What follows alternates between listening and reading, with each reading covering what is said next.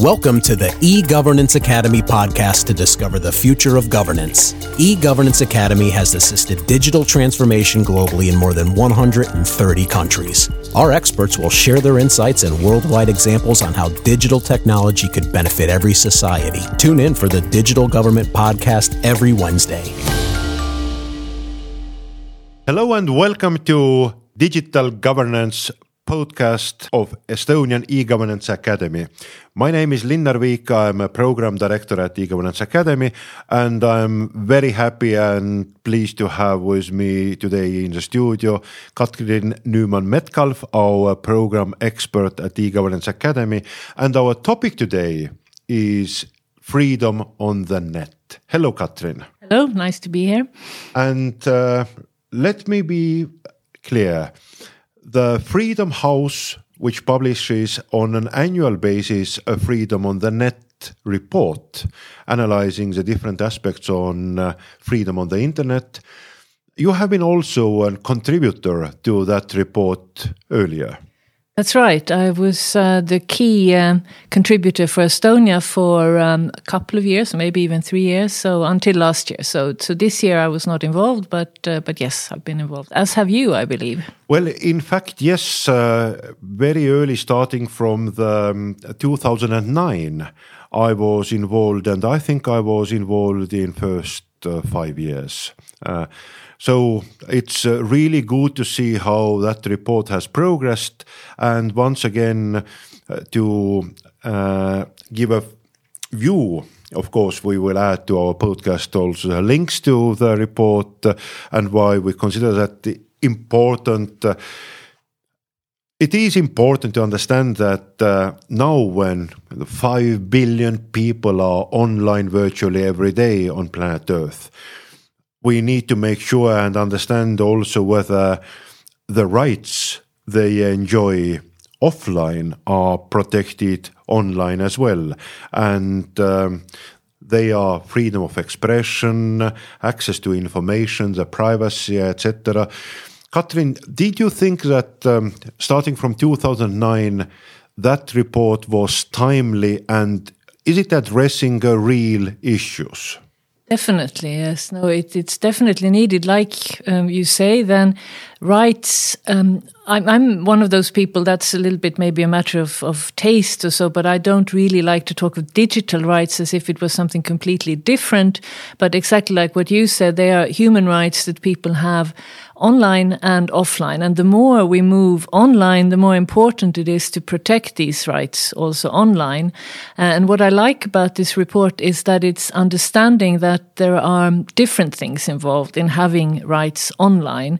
Also, what may seem as a fairly technical or practical matter, but the actual access to internet. How do you get the physical access to it? That is considered in this report, and that is indeed an issue for freedom of expression as well, because if there is this now wonderful tool to use for all sorts of things, for communication, for research, for work, whatever, but if you cannot use it for some reason, then obviously the benefits aren't equal. So that is one side of it. And then the other side is the perhaps more easily understandable freedom of expression issue of, are you allowed to post certain content? Are you allowed to access certain content? So both those things are very important. And the more important, and I guess now with the corona crisis, we see even more than before how much of our lives are and can be online. So then, of course, the protection of rights online gets more and more important. The report covers really, as you started to analyze it, 3 big areas. One is related to obstacles to the access to the technology, access to the infrastructure. Are there economic or social or political barriers to the access? Second part is not just access to the technology and internet services, but certain limits on the content. Is a limit filtered to you, and are there regulatory, technical blocking or filtering, or is there a censorship in the deep sense existing? And third part is related to violation of user rights. other in certain legal protections and restrictions made on free expression. Do you think that this kind of triangle or triad, the access, limits on content and user rights, is reflecting well the most important topics of the user rights online issues now in 21st century? Broadly, yes. I like the fact of these different categories. I like the fact that they're all taken into consideration. I may have issue with exactly what is in these different categories, but I have issue with it in the sense that you have when you're looking at some competent person's research, so to speak. It's not as if there's anything really wrong with it, but maybe how the different things within these categories are evaluated, I find maybe it's a little bit of an American view rather than a European view, where the difference is one of degree in what is regarded as being a limitation and what is regarded as being, yes, a certain restriction, but for good purposes and so. But as for these three categories, I think indeed they are well chosen and they are very useful because all of them show what for people, for actual individuals, what chances are there to use internet freely. Because if you have physical access, but there are lots of restrictions, then obviously you have nothing. But also, even if the rights are given to you, but then they are violated, then again, you lose the benefit. So you really need to look at all of these three things to be able to create a picture of what is it really like. Can you elaborate a little bit the kind of difference between so-called American and European approach to, is it something general in terms of the general approach to human rights, or is it just as a part of methodology of this particular report, which is different between Europe and America? It's a difference in the way freedom of expression is seen. Very simply put, the American view is that you make no restrictions. So basically any limitation of freedom of expression is seen as a sort of as a restriction, which is bad. So it's very difficult in the US to limit any form of expression. Then of course there are various ways around this as well. And so, but basically that's the kind of very fundamental view. This may sound like that is great, and how come Europeans aren't following such a wonderful idea? But actually, being European, I prefer maybe the European way of looking upon things, where it is seen very clearly that sometimes there are good reasons for limiting not just freedom of expression, but also other human rights and freedoms. And that is to protect some other right. One example of this is data protection. I think everybody in digital issues is very aware of it. That is to protect people's privacy and their private lives. This is a good thing to protect. So that means that you put these two rights in on a scale. You weigh them against one another, and then you see which one weighs the heaviest in a certain circumstance. And that means that sometimes then freedom of expression can be limited because another right sort of takes over. And that is true also for digital rights, obviously, that sometimes there should be certain limits on freedom of expression because of dangers, for instance, to incitement to hatred and violence. That's something which it's easier to limit freedom of expression in the European way of looking upon things when there is a real danger of incitement to hatred against a certain group than it is in the US, where there are certain limitations, but they are much more difficult. And we've seen perhaps some effects of that this summer with all this. That particular report, Freedom on the Net, has been published since 2009 already, and it has expanded from 15 countries coverage now to 65 countries, and it's covering around 85 plus percent of the population on the planet Earth, and global internet population especially. So it's giving a rather good view on the trends which are happening. And what we can say is we are living in the times when governments are becoming more and more creative, and also in the same time feeling their powers to set up different restrictions and limits on free use of internet. Starting from 2009, we enjoyed a couple of years of increase of the freedom in a number of categories, but after that, the topics like privatization of censorship, meaning that it goes out to the media houses and it is self-censorship, different ways of eroding privacy, then different communication apps which became under pressure, government agencies attempts to manipulate social media, then the rise of digital authorities or authoritarianism. Those are all signals and signs that governments are not enjoying the free internet around the world. Katrin, what do you think is the cause? Why governments don't like internet to be free? A number of things. First of all, I think in the beginning, when internet was, not when it was brand new, then it was still not so much used, but when it started to be used a lot, I think some governments may still have thought that it's a little bit not marginal, but not of that great an importance. So some authoritarian governments may have felt that, okay, let's give people a bit more freedom on the internet, because the kind of people who use it are anyway the kind of people who will search for different information, and it doesn't matter so much because the broad masses will still believe what we tell them in our well-controlled broadcasting and newspapers and so. So you kind of thought, let's leave this new technology to be something a bit more free because it can't really harm us. And that, of course, that attitude changed when internet became so prevalent. And I think the use of mobile phones has meant a lot in many parts of the world, because a lot more people have access to mobile phones and smartphones than have access to computers. So that meant that suddenly broad sectors of the population could access this different information that wasn't controlled. So then governments that have authoritarian tendencies got worried, because suddenly all sorts of, say, ordinary people could get access to this freer information.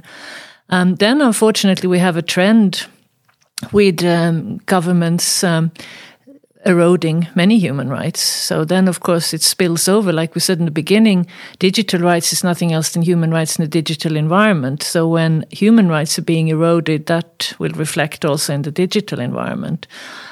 So those two tendencies. And then the third one, which you alluded to a bit as well, is it's a new thing for everybody that private companies have such huge powers. We've had powerful private companies before, but never anything like now with platforms online. So we are essentially delegating to private companies to decide what's ethical and what's reasonable. And so nobody knows what to do with this. This is discussed by lawyers, by people who deal with ethics, by business people, by IT people. It's a new thing. We're sort of finding out what this means for society. And this also leads to a certain nervousness then among decision makers. This year's report is highlighting the so-called digital shadow of COVID, or the post-pandemic process, which we don't know whether it's over or not, but we have witnessed already certain trends, and 3 big trends have been highlighted in this year's report. One, which is related really to the politicians around the world and governments using the pandemic as a pretext to limit the access to information, to create a controlled and blocked information space for societies. Second was something which we recognized very quickly, using digital technologies for the surveillance purposes, moving beyond the the regulations and beyond the good practices we have had so far on positioning individuals and using the orders of the court to access certain databases, for example, of the private service providers like mobile telecommunication operators. And the third is something which is very interesting and unique, which is recognized in this report. It's a so-called slow motion splintering of the internet into an kind of cyber sovereign regions and countries. And this is the third one, is something which I would like to elaborate a little bit with you. We have seen no success on global internet governance agreements. And in the same time, in practice, the internet works, e-commerce works, and to a certain degree also cross-government, regional digital services are functioning. I mean, customs and border guards and basic kind of digital core services. Now the cyber sovereignty, where governments are imposing their own internet regulations, it's something which is rather new. There has been attempts of creating an kind of separate and disconnected and your own internet also earlier, especially with kind of remarks towards Russia and China. However, in a broader scene, we have not recognized it earlier. What do you see behind the arguments? Why the cyber sovereignty, including also right now in European Union level, the aim to create the EU cyber sovereignty or digital sovereignty concept into a really practice? What are the causes of that, and is it really related to the fact that we have not been able to achieve the consensus on global internet governance? Yes, had there been some sort of consensus on the global governance, then there might not have been so many of such attempts. So to some extent, to start from the end of your question, then yes, it matters. However, I think maybe this would have happened sort of in any case, unless, of course, which is very unlikely, but unless there would have been some generally agreed, very good system for regulating internet globally, but that was never really possible to have such consensus. Had anybody guessed how important internet would become when it was first launched, made available for ordinary people, it would never have been allowed to develop so freely. I think that is something that most commentators agree on. So in a way, we could say we probably had a window of this sort of greater freedoms, and then when it was realized just how important it is, then this kicks in this kind of instinct of countries that they want to control it more. Of course, as I said, had there then by that time been some kind of very effective global governance, then states would rather have looked, so how do you fit your system into this global system? But now that hasn't really worked. This is very linked to what I was talking about with the importance of private companies, which is something where countries find themselves unable to control big companies. So private companies are more powerful than governments. So this is something uncomfortable for governments. So it's an instinct to want to control. And it in a way, theoretically, of course, it makes sense, because the only way you can set up any rules and make sure that they are followed is if you know the extent of your jurisdiction, and that is then based on the extent of your sovereignty. So theoretically, this is the way the world works, that different countries can make rules and enforce them at their territory or for their subjects, and then there are rules for how to cooperate and so. But this is very theoretical. In practice, of course, internet sovereignty doesn't make sense, because the whole point of this digital world is that we can move without moving, that you can access things from wherever. And even if there are, of course, technical ways of trying to restrict this, there are also lots of ways around it. So people will find those ways around it. So I think the fact that it's still talked a lot about this kind of sovereignty on the internet has more to do with the fact that governments and I mean people who work in different positions within countries, it doesn't have to be just on the political side, but I mean judges or lawyers or anybody who thinks about these things. It's a strange world to not know what you can regulate, and then how can you expect these rules to be followed? And it is just simply too different from the way the world has been used to sort of deal with things. So that's the kind of what's behind it. Of course, had there only been nice things on internet, there might again not have been such a trend. And yes, everybody was surprised how important it became. And then if the world had become a better place and we had more freedoms and rights, and so then it would have just been nice. But because we have seen more and more of the dark side of this in all sorts of ways, the internet can be used for all sorts of very bad things. And naturally, there needs to be a reaction. And so what is that reaction? Can we trust that Facebook and Google handle everything themselves? That would be very strange. No, we can't. So we need to sort of see how can citizens be protected, and then that leads to this idea of sovereignty, which I think will fail. Actually, I don't think it will really work. I agree, and it's really interesting to see how fuzzy is a picture around the sovereignty and how different it is with a concept in different countries right now. However, it is one of the trends we are witnessing right under our eyes. Unfortunately, yet another time we are able to say that more government control has not increased the freedom on the net, and also the broader picture is going to continue with less freedom on the net based on this year's report. To end with a positive note, Katrin and I, who have been both contributors to that report, are glad to say that the two countries on the top of the freedom on the net, the most free internet countries, remain the same level and the status. They are Iceland and Estonia. And there are not too many restrictions yet in place in neither of those countries, and it has been the trend for the last 10 years at least.